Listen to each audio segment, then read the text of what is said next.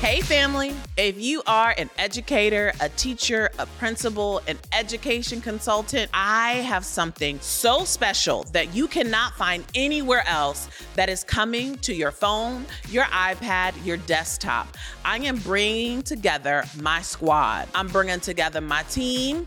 I'm bringing together some folks who you can identify with because they were in the classroom, in schools, and education organizations just like you. And now they are running 6- and 7-figure education consulting businesses. I am Dr. Erica Jordan Thomas, and welcome to the 7-Figure Educator Podcast.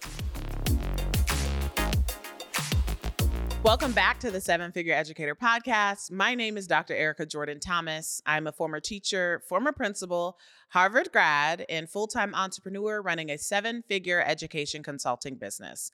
And I'm your host. I am super excited for us to jump into the topic of today's episode, which is one that I specifically and intentionally picked to have a conversation around the things we don't typically talk about when we talk about a 7-figure education consulting business or a 7-figure business, period. Most folks are talking about 7-figure businesses and they're focusing on the revenue part, right? The part that feels good, the part that's most exciting, which is the bottom line, the number. And what a lot of people aren't talking about is they are not talking about the things that you have to give up in order to have a 7-figure education consulting business. I like to call this process the pruning process.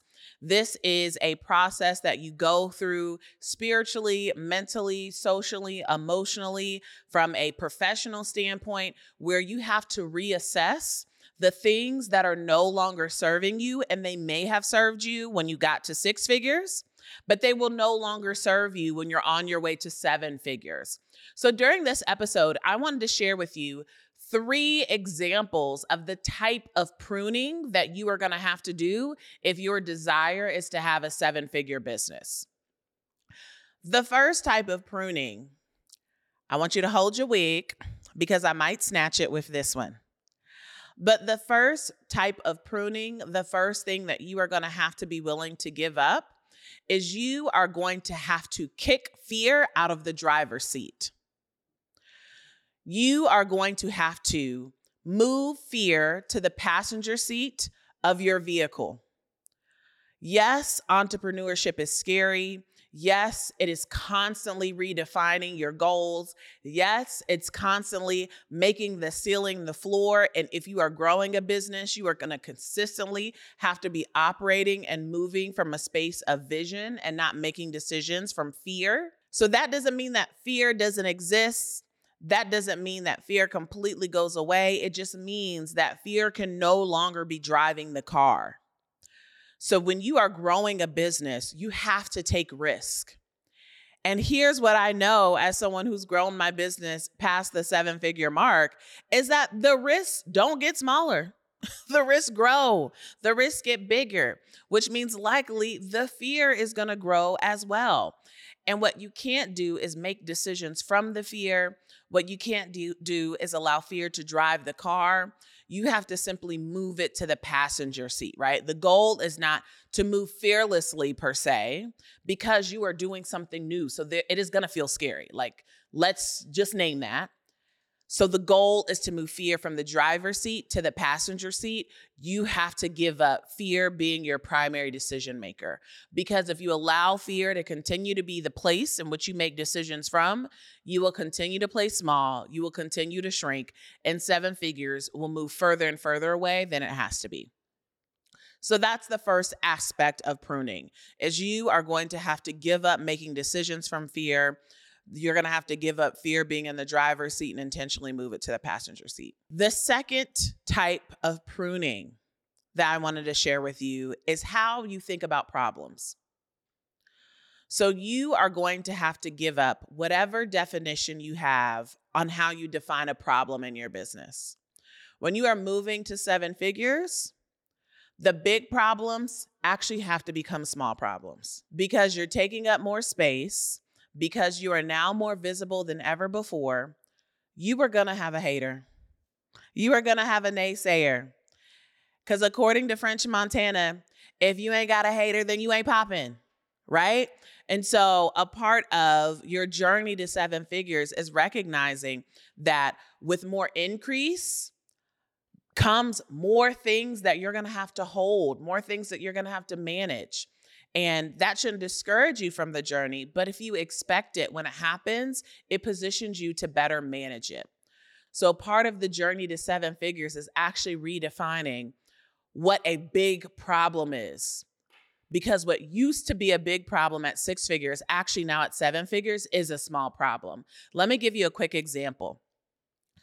As I've grown my business to the seven-figure mark, I have had more people have more opinions about my business. I've had more naysayers.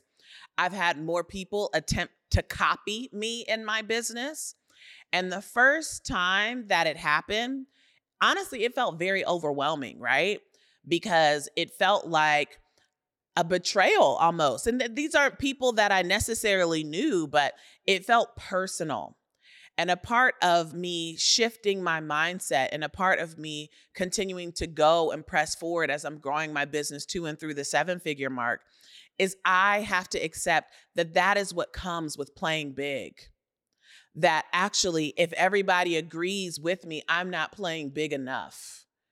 If others don't feel inclined to copy me, then I haven't solidified my position in the marketplace. Right? So a part of your growing to seven figures is making a big problem actually a small problem. Think about Nike. Consider how many legally things that they have to deal with. I feel like every time I open up my social media feed, I see another trademark infringement suit, right? Because folks are constantly copying Nike, and that's just a part of the game. So part of your journey to seven figures is redefining a problem and making the big problems small problems. And third and finally, when we're talking about the pruning process, the things that you're going to have to give up, you are going to have to accept that you will outgrow certain people, places, and things. So finally, the third type of pruning that you're going to experience on your journey towards seven figures is that you are going to outgrow certain people, places, and things. You will not stay the same, which means that your environment is going to shift. You're going to have to change your environment. You're going to start feeling out of place.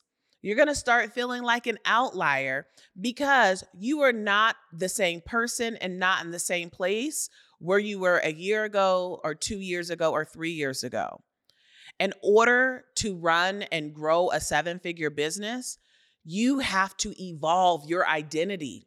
You have to evolve your relationship with money. You have to evolve how you spend your time.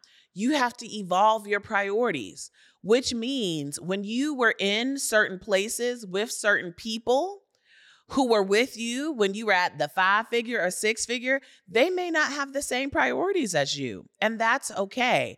However, part of that is recognizing that there might be a little bit of grief that you're going to have to go through because you are going to have to prune yourself from certain people and certain places.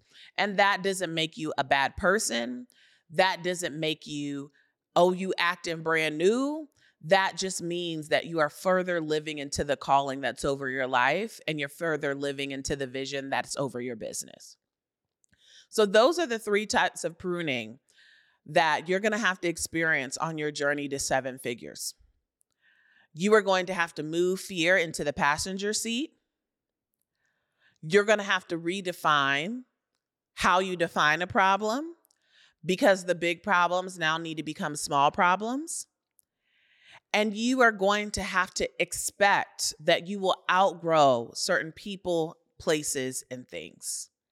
And know when these things happen, it is a sign, an indication that seven figures is around the corner. Thank you so much for joining me for another episode of the Seven Figure Educator Podcast, and I look forward to seeing you on the next episode.